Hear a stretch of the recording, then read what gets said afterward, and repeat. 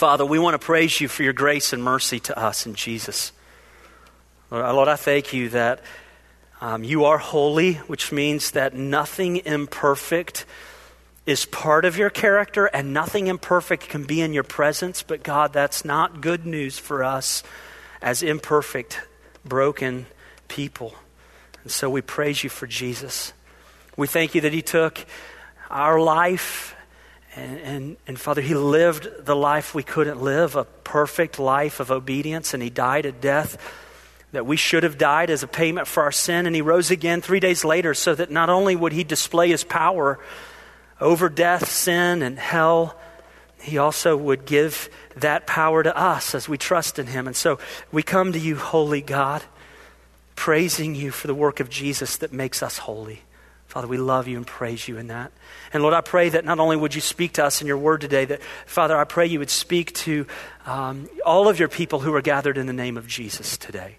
Lord, I pray for those who are gathered at the house at Palm Bay, this church that's led by Ken Delgado. Lord, I pray that Ken would be filled with the power of your Spirit and the knowledge of your word. And may they know and love and live and proclaim the one and only gospel of Jesus Christ. Father, I pray they'd be encouraged today and empowered for your mission and your glory. Lord, I also pray for my good buddy, Jim Johnson, preaching 3 times today. Lord, I pray you would sustain him in his body as he's fighting lymphoma. God, I ask that you would bring about his healing, and I also pray you would strengthen him today, God, as he preaches your word. I know he loves that, and we love when you use him to preach your word. So God, I ask that he would be renewed today as well. Lord, we love you and bless you, and we pray all of these things in Jesus' name, and all of God's people said, amen. Amen. So go ahead and take your Bibles, turn to Ruth chapter 2. Ruth chapter 2. Last week, we began a study in the book of Ruth, and Pastor Fayez, Dr. Ayub. I apologize. I know you've told me over and over again. It's Dr. Ayub. He did an incredible job getting us started in the study of this book. And Pastor Fayez in week 1 led us through the first chapter of Ruth. And what we did in that first chapter is we were introduced to 3 widows who were living in relationship with one another: Naomi, Orpah, and Ruth. And what we find is that Naomi was a woman who had grown up in Israel, in a town called Bethlehem, and she'd grown up there, and during a time of famine, she and her husband and their family went off to a neighboring nation. Actually, it was an enemy nation, a nation that worshiped other gods and opposed God's people in Israel, but they went there because they were looking for food, not necessarily obedience to God, but looking for food. And while they're in Moab, Naomi's 2 sons marry 2 Moabite girls. And that was also against not only the traditions, but the law of God. God had commanded his people, don't take wives from these neighboring nations because they love and serve other gods, and they'll lead you to serve other gods as well. And so here they are outside of God's protective care in their life. And you find that in that scene where Naomi and her sons and her daughters-in-law, they're living in Moab, that tragedy strikes them.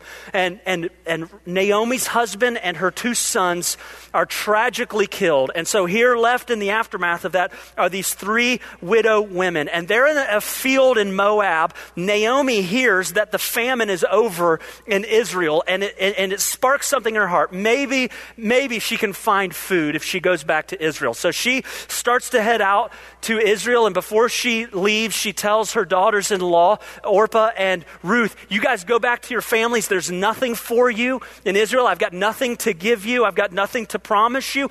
And Orpah goes back with her family, but in that stirring little scene there in Ruth chapter 1, you find that Ruth makes this pledge to Naomi, and it's that kind of stirring moment.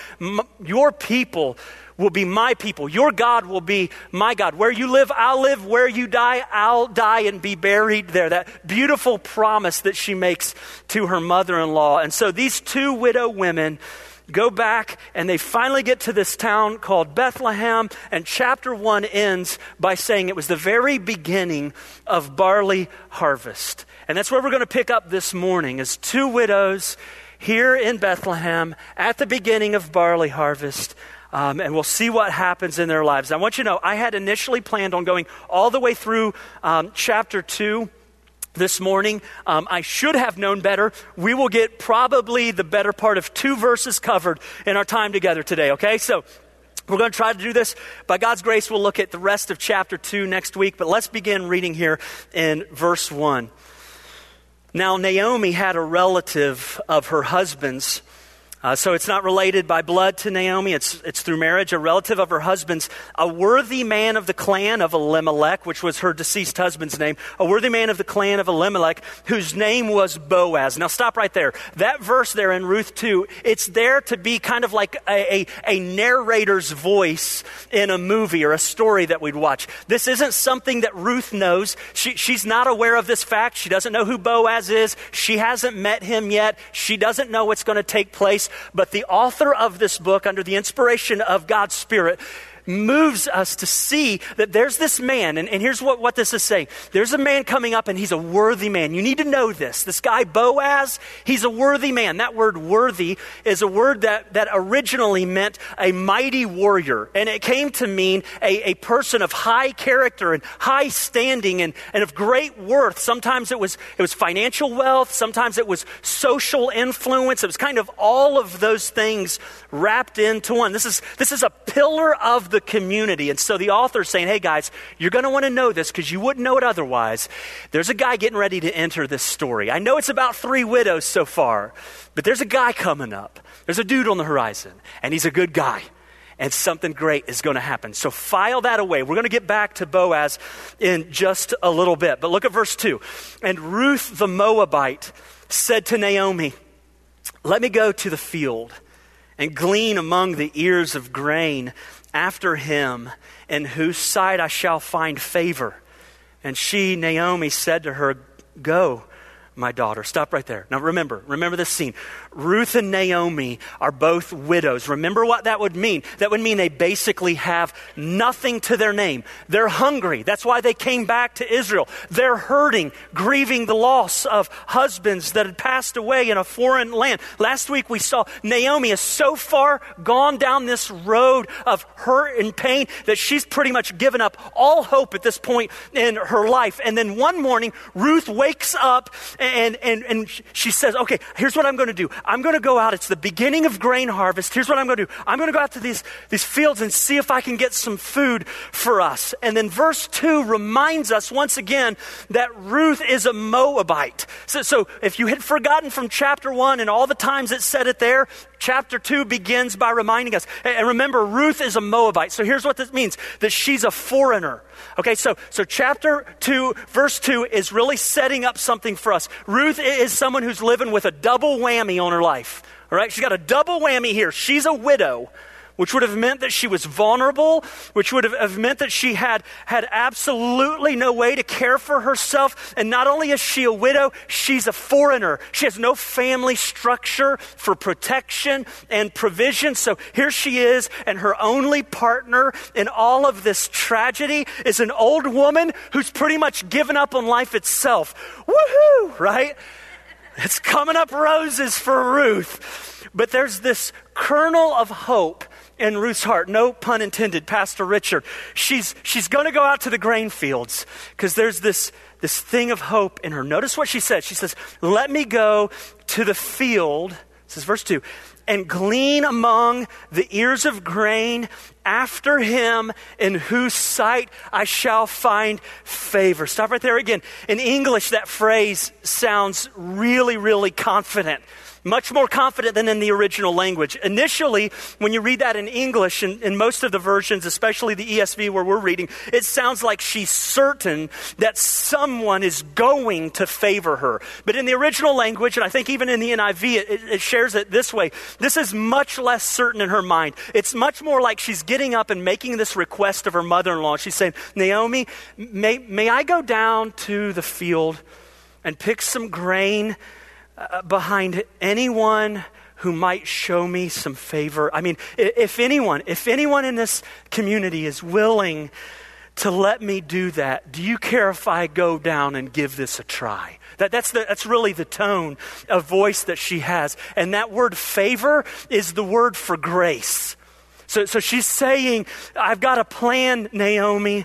It's like she stayed up late at night. So here's how I pictured this as I was studying it. Ruth stays up late. She's like, okay, Naomi's no help at all. So I'm going to try and rack my brain and see what we could do. So she starts to evaluate what she and Naomi bring to the table. So she's going through this list of both their strengths and their assets and evaluating the best plan of attack. Like, so Naomi does this really well. I'm going to write that down. And with the right marketing, and the right opportunity, it just might. And with all the stuff that we have in the bank and the other things that we bring to the table, it's just crazy enough that it might work, okay? And so that's what she was doing all night. And here's the plan that she came up with, okay? You ready to hear it? You ready to hear it? Here's what she came up with when she said, let's see what we bring to the table. Let's put all of our strengths and resources together. You know what she came up with? Anybody want to know what she came up with? Okay, here's what she came up with. We've got nothing. That's what she said. She's like, we are in trouble here. We got nothing unless someone who has something we need is willing to show us grace. You hear that? Her plan is grace. She's banking on grace. I've got nothing unless someone who has something I need is willing to show me grace. Listen to me, friend. Listen to me. This is the story of us. Yes. This is us. Some of you have come here this morning and you have been internally melting down over the bankruptcy of your own life. When it comes to certain elements of your life and relationship, you've got nothing and you know it. You feel like a foreigner without a home, without a place to belong, a place to feel safe and protected. You feel like a widow and you're vulnerable to all the threats in your life. You are hungry for something you want and don't have, something you need and you can't manufacture. You're hurting from the pain like Ruth and Naomi of failed relationships. When you sit down and you look at your life and you plan it all out and you think, how am I going to get from here to where I need to be? All of your plans just fall through your hands like grains of sand. You've got nothing unless someone who has something you need will show you grace. And friend, this is why the gospel is good news. Amen. Grace isn't just Ruth's plan. Grace is God's plan. Do you know that? God's plan for every man, woman, child on the face of this earth, God's plan for your life is not that you would be smart enough and strong enough and sharp enough and good enough and have it all together and bring it all to the table. That's not God's plan for you. God's plan is grace. Grace is what takes hurting, hungry people and satisfies them. And here's what we see. This moment when the plan is, I've got nothing unless I get grace. This plan is the turning point in Ruth's life, in Naomi's life, in Boaz's life, in the nation of Israel, and literally for the history of the entire universe. And I'm not overstating that one bit. This moment of I need grace. Friend, God moves heaven and earth to rescue people who throw themselves down before grace. And so we're going to look at the rest of this morning, but before we move on, I don't want this to be generic for us. Let's get specific. Let me just ask you this. Where do you, not the people around you, but you, where do you need grace today? You don't have to say it out loud, just right there between you and God. Where do you need something that you don't have and you can't manufacture on your own? Where do you need grace today? When you came here today, if you could have gotten something that you can't make on your own and you can't create in your relationships and you can't save in your marriage and you can't do for your children and you can't make blossom in your heart and you can't win in your battle of sin. When you came in and that thing was in your heart, what is that thing? Where do you need grace today? And will you just even in this moment just whisper a prayer? God, I know I need grace. God, I know I need grace. God, I know if you don't show up, it won't get done. God, I know I need grace. And here's what I want us to do. I want us to spend the rest of our time this morning. I want to show you in the life of Ruth what God does in the life of someone who knows their only hope is grace. Okay, are you ready for this? If ready or not, here I come. Maybe that's what I should have said. Ready or not, here I come. Here it is. We're going to look next week at how God uses people who've been shown grace to show grace. That's why we'll come back to Boaz. This morning, here's what I want you to see, and this is the big idea for the remainder of our study. Here it is. God, in his great grace, is doing more than you know to make you more than you could ever dream. You hear that? God in his great grace is doing more than you know to make you more than you could ever dream. Does that sound good? Do you want to see where that is? I'm going to stop asking you questions. Let's just silently sit and I'll do the talking. Okay, here we go. First, here's what I want you to know. She goes out to a grain field, right? Wakes up in the morning. It's barley harvest. I'm going out to a grain field. The first thing that we see is God is doing more than she knew. She's a Moabite, not a Jew. She's not familiar with all the customs and traditions and laws of God's people. Here's what she doesn't know when she goes down to a grain field. God had already come before her. He'd given his people a law. You can write this down. Leviticus chapter 19, verses 9 through 10. Leviticus 19, 9 through 10. Leviticus chapter 23, verse 22. Deuteronomy, which is spelled D-E, Deuteronomy. So just put that in there. Chapter 24, verses 19 through 21. Okay, this is God's law to his people. It's the part of the Bible that's really hard to read through. And so here it is. It's God's law. So you may not have read. That's how we say read in Ohio. Read it. I didn't read it. Neither did you. God commanded his people. He said, listen, there's going to be poor people among you. They're going to be widows. They're going to be orphans. They're going to be people who need something they don't have. So when you go and you harvest your field, don't go to the corners.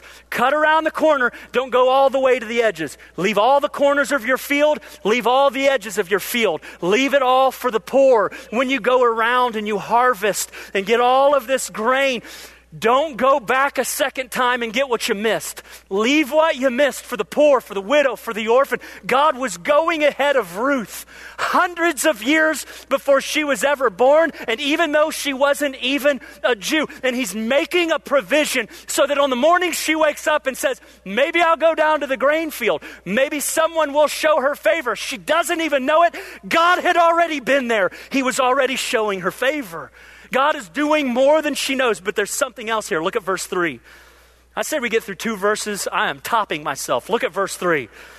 So she set out and went and gleaned in the field after the reapers. And she happened to come to the part of the field belonging to Boaz, who was of the clan of Elimelech. Now, 2 times in 3 verses, we hear about Boaz. We hear he's part of the clan of Elimelech. We'll come back to that in just a minute. But there's a phrase in there, and here's the phrase. I hope you noticed it. Did you notice this phrase? No, don't answer that. Not that you would anyways. Here's the phrase. She happened to come. You guys see that there?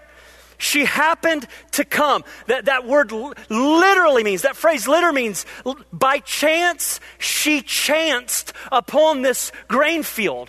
A modern way to say that is, as luck would have it, as luck would have it, She set out to go to a grain field, and what on earth is happening here? She doesn't know where she's going. She's never met Boaz. She's never heard of Boaz. She doesn't know what he could possibly do to care for her. And she doesn't know any of that. She just woke up hungry, went down to a grain field, and as luck would have it, by chance, she happened on the field of Boaz. And what is going on here is that this author, through the Holy Spirit, is pointing out the fact Ruth didn't go to that field because she's had some incredibly intricate plan to woo Boaz and win his heart. Man, I'm going to look good in the grain field.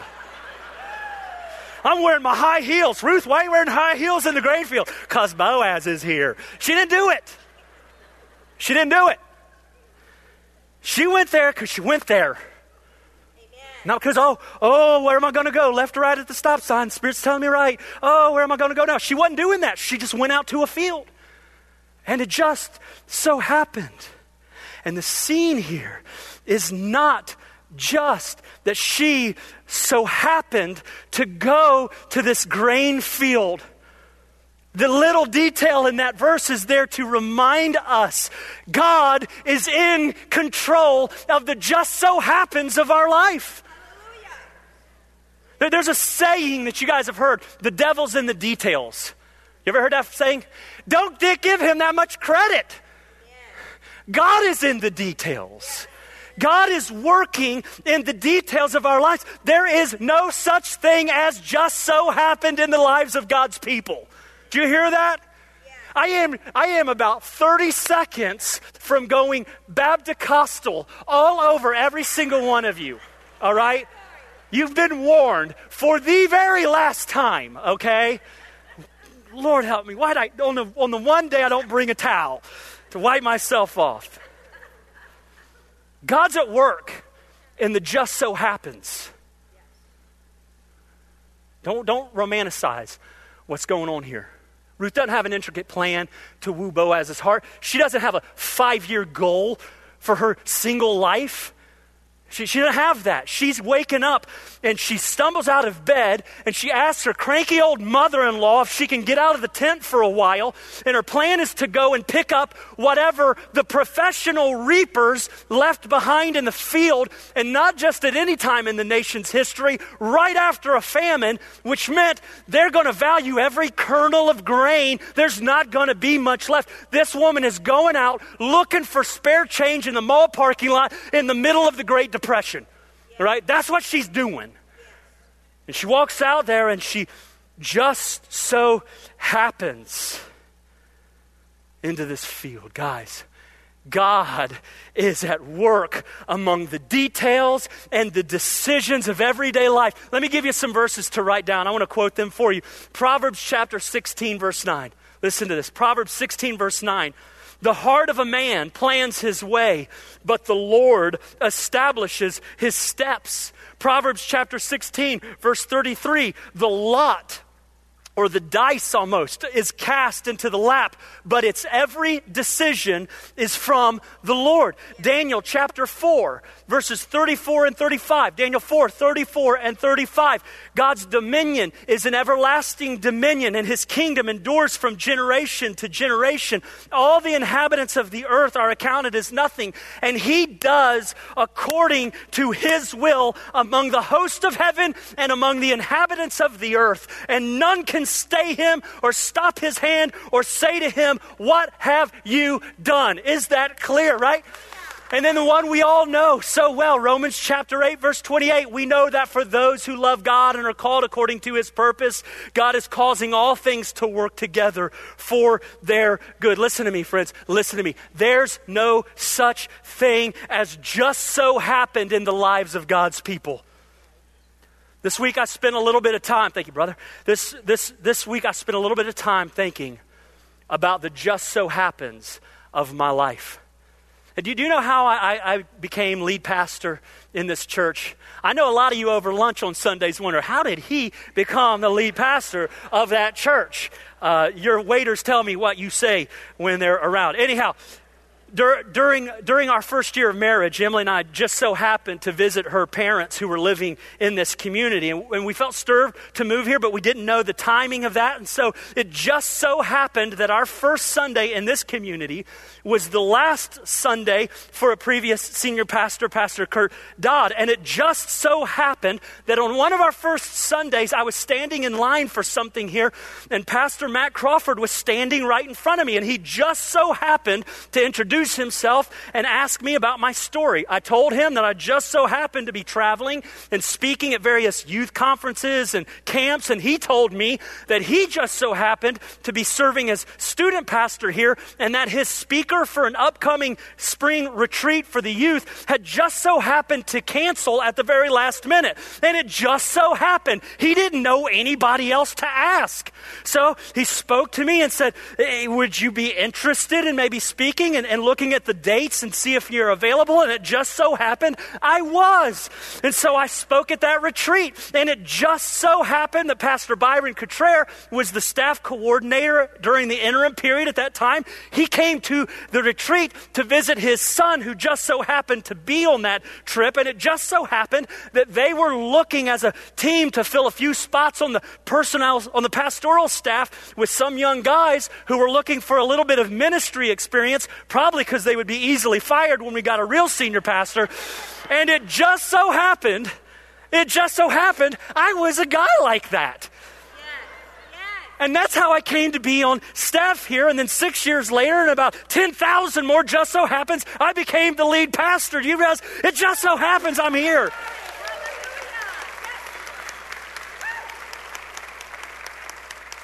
And I want you to know something. Each step along the way, it didn't feel glamorous. It didn't feel life-changing. It didn't feel like this series of absolute written in the sky, this is God at work. It just seemed like a whole bunch of just so happens. But looking back, it is unmistakably the hand of Almighty God graciously working in the details of my life. And listen to me. The same is true for you today. The same is true for you today. God is graciously doing more than you know in your life. And He's kind, and He's strong, and He's loving, and He's merciful, and He is at work today in your life. And what would change? What would change about how you feel today about the circumstances of your marriage, of your children, your home, your job, your work, your friendships, your hobbies, your hopes, your dreams, your plans, your failures, your disappointments, and your celebrations? What would change about how you view your life if you really believed that a good and loving, kind God was powerfully at work doing something more than you knew for His glory and your good? How would it change you today? How would it transform? Don't just think about that generically. Think specifically. What did you say you need grace in? What did you say, God, if you would show up here, if you'd be working in that area, if you'd do something in this spot? God, I need you, and I can't do it myself. What was that area of your life? I want to tell you something. What would it look like? What would it look like? How would you feel if you believed that Almighty God was doing something special in that area of your life? Well, here, I want to tell you something. Go ahead and feel that way, because He is. He's doing more than you know. God, in His great grace, is doing more than you know. And I'm just going to skip ahead a little bit. This is why I couldn't teach the entire chapter. Now, let me just go ahead and I'm going to summarize the next few verses. Boaz comes to the field. He was apparently out on business or something. He comes to the field. He sees Ruth. He learns she's the widow of one of his distant relatives. He gives her permission to not only work in the field, but he instructs his workers, hey, you watch out for her. You make sure that she's okay. He even shares this big lunch with her. She has more than enough for what she needs, so much so that she takes a bag home with her, leftovers for Naomi. And then Ruth spends the rest of the day working in that field. Now go down to verse 17. I want to show you something here. Verse 17, so She gleaned in the field until evening. Then she beat out what she had gleaned, and it was about an ephah of barley. And she took it up and went into the city. Her mother-in-law saw that she had gleaned. She also brought out and gave her what food she had left over after being satisfied. And her mother-in-law said to her, "Where'd you glean today? Where have you been? Where have you worked? Blessed be the man who took notice of you." Someone showed you favor today. Someone showed you favor. Blessed be that man. So then she told her mother-in-law with whom she'd worked, and she said, "The man's name with whom I work today is Boaz." And Naomi said, "Boaz?" You'll see, that's in the Hebrew in just a second. Naomi said to her daughter-in-law, "May he be blessed by the Lord, whose kindness," and I take the who's there to be referring to the Lord. May Boaz, may that God be blessed by the Lord whose kindness has not forsaken the living and the dead. Naomi also said, "That man is a close relative of ours through marriage, one of our redeemers." And that's not going to mean a whole lot to some of you today. I just want to stop right there. When Ruth tells Naomi about her day, I hope you saw it there. Naomi becomes a whole new person, right? It's not the same Naomi we saw last week. There's a whole new person. She blesses the kindness of Boaz and says his kindness is because the Lord is kind to us. Naomi sees God at work in the details of Ruth's day, and then she shows us and Ruth what the Lord is doing. She says, "Hey, don't you know this? Boaz isn't just any old dude. He's a redeemer for us." Now, we're going to talk more about that in the next couple of weeks, but let me just give you a little bit of a summary. God had made provision so that if a woman was married and her husband died before they were able to have a son, she would be eligible to marry another relative in that man's family. And here's what happened in that situation. The name of the deceased husband and his inheritance were passed on to another generation. They would live on. And the woman would not be left destitute. She would be redeemed from her brokenness. She'd be redeemed from her barrenness. She'd be rescued from her vulnerability. And the man who stepped in to marry that widow was called the kinsman redeemer. We'll talk more about this in the next couple of weeks, but Naomi lights up when she hears about Ruth's day. Not just because God brought Ruth to a really good field of grain, but because God had worked in her details of her life to bring her into relationship with a redeemer. Yes. And in her redemption, God was doing more than she knew to make her more than she could ever dream. I am going to blow the whole surprise right now, okay? I know you're just shocked, right? I'm going to tell you what you're getting for Christmas, okay? Here's the story. I am the very worst at keeping secrets of anybody. I was going to wait until the very last week of this series to do the surprise whammy. Here it is. I'm going to do it this morning. Go to chapter 4. I want you to see something. Hey, if you know it, if you know the secret, be quiet and don't ruin it to everybody else. It'd be terrible if the only time you spoke up this morning was to ruin the surprise, okay? Let me do that. All right, I've worked all week on this. Look at verse 13 of chapter 4. So Boaz took Ruth. Dun, dun, dun, dun. They get married, all right? It's extravagant. Boaz took Ruth and she became his wife. He went into her and the Lord gave her conception and she bore a son. Then the women said to Naomi, "Blessed be the Lord, who's not left you this day without a redeemer. And may his name be renowned in Israel. He shall be to you a restorer of life and a nourisher of your old age. For your daughter-in-law who loves you, who's more to you than 7 sons, has given birth to him." Then Naomi took the child, laid him on her lap, and became his nurse. And the women of the neighborhood gave him a name, saying, "A son has been born to Naomi." They named him Obed. He was the father of Jesse, the father of, who's that? Of David. You guys see this? Ruth and Boaz get married. They have a child. His name's Obed. He's the father of a guy named Jesse, and Jesse's the father of David. Ruth is the great grandmother of the great King David. This little Moabite girl She grew up as an enemy of God's people, which meant she would have been an enemy of God, becomes the great-grandmother to the great king of Israel. This book was written sometime after David's rule and reign. He may have been king at the time. It may have been after he was king. But this book is a reminder to all of the people of God that God loves and he cares for and he shows grace to people, even his enemies, even little Moabite girls who grow up as enemies of Almighty God, even so that the great king isn't even fully Jewish. His great-grandma was a hurting and hungry Moabite widow who just so happened to find grace in a grain field. That's not it. Go to Matthew chapter 1. Go to Matthew chapter 1. You know what Matthew 1 is? Matthew 1 is the genealogy of Jesus. Okay? Remember how I told you I was going to tell you what you were getting for Christmas? I'm not joking, people. I'm working on all kinds of levels here. It'll blow your mind. Matthew 1. Hold on, I got to write that down for the next time I preach this. I like that. Matthew 1, chapter 1, verse 5.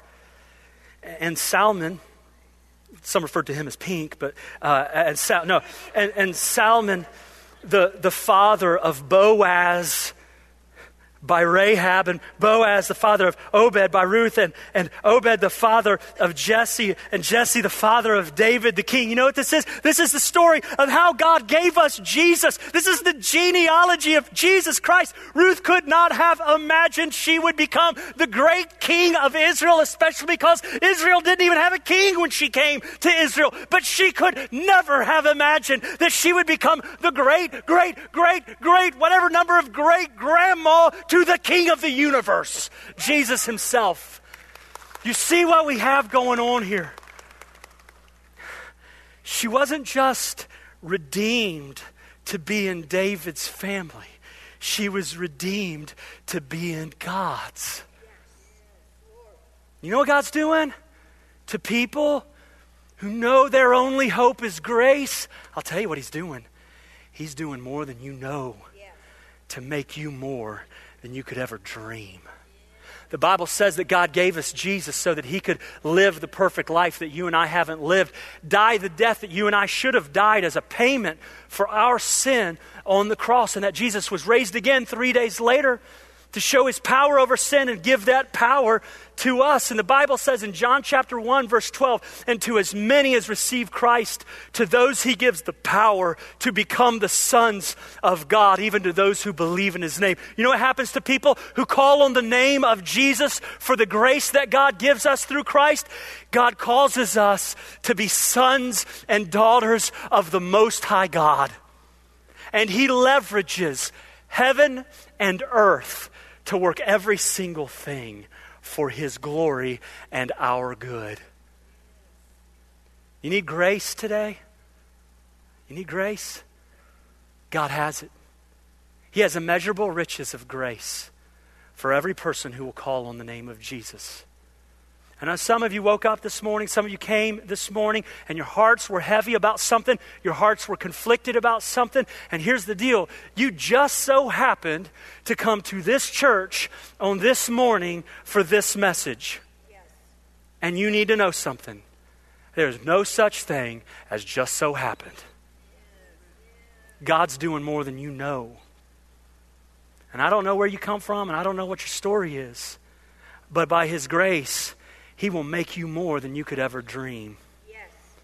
A child of Almighty God, forgiven of all sin, created to be a saint, a holy one in Christ Jesus, redeemed not just by a man named Boaz, but by the Savior of all mankind, Jesus Christ, given an eternal inheritance, kept forever as our possession in Christ Jesus. You are sealed with the Holy Spirit of promise, who is the guarantee that you will receive all that God has purchased and promised to you in Jesus Christ. And all of it is available to those who will call on the name of Jesus Christ today. You need grace? God's got it.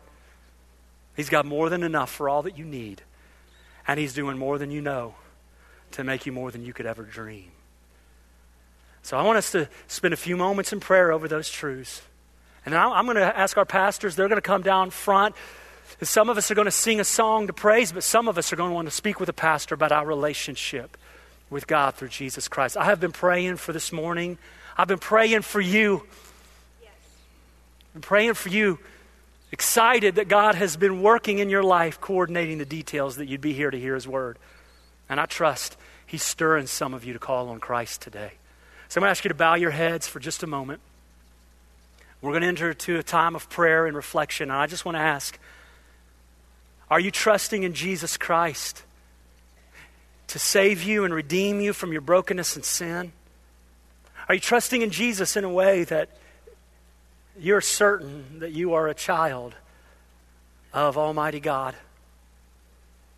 Right now, where you are, I encourage you, if you don't know that, would you call on Jesus to save you? Would you call on His grace, confess your need for redemption?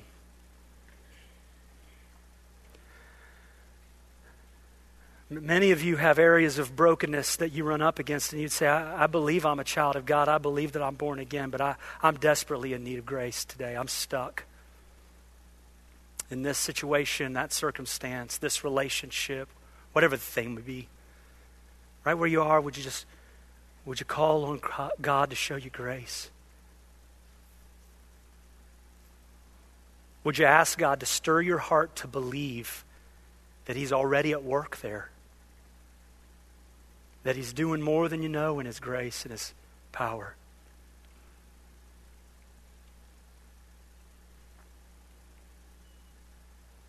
And some of you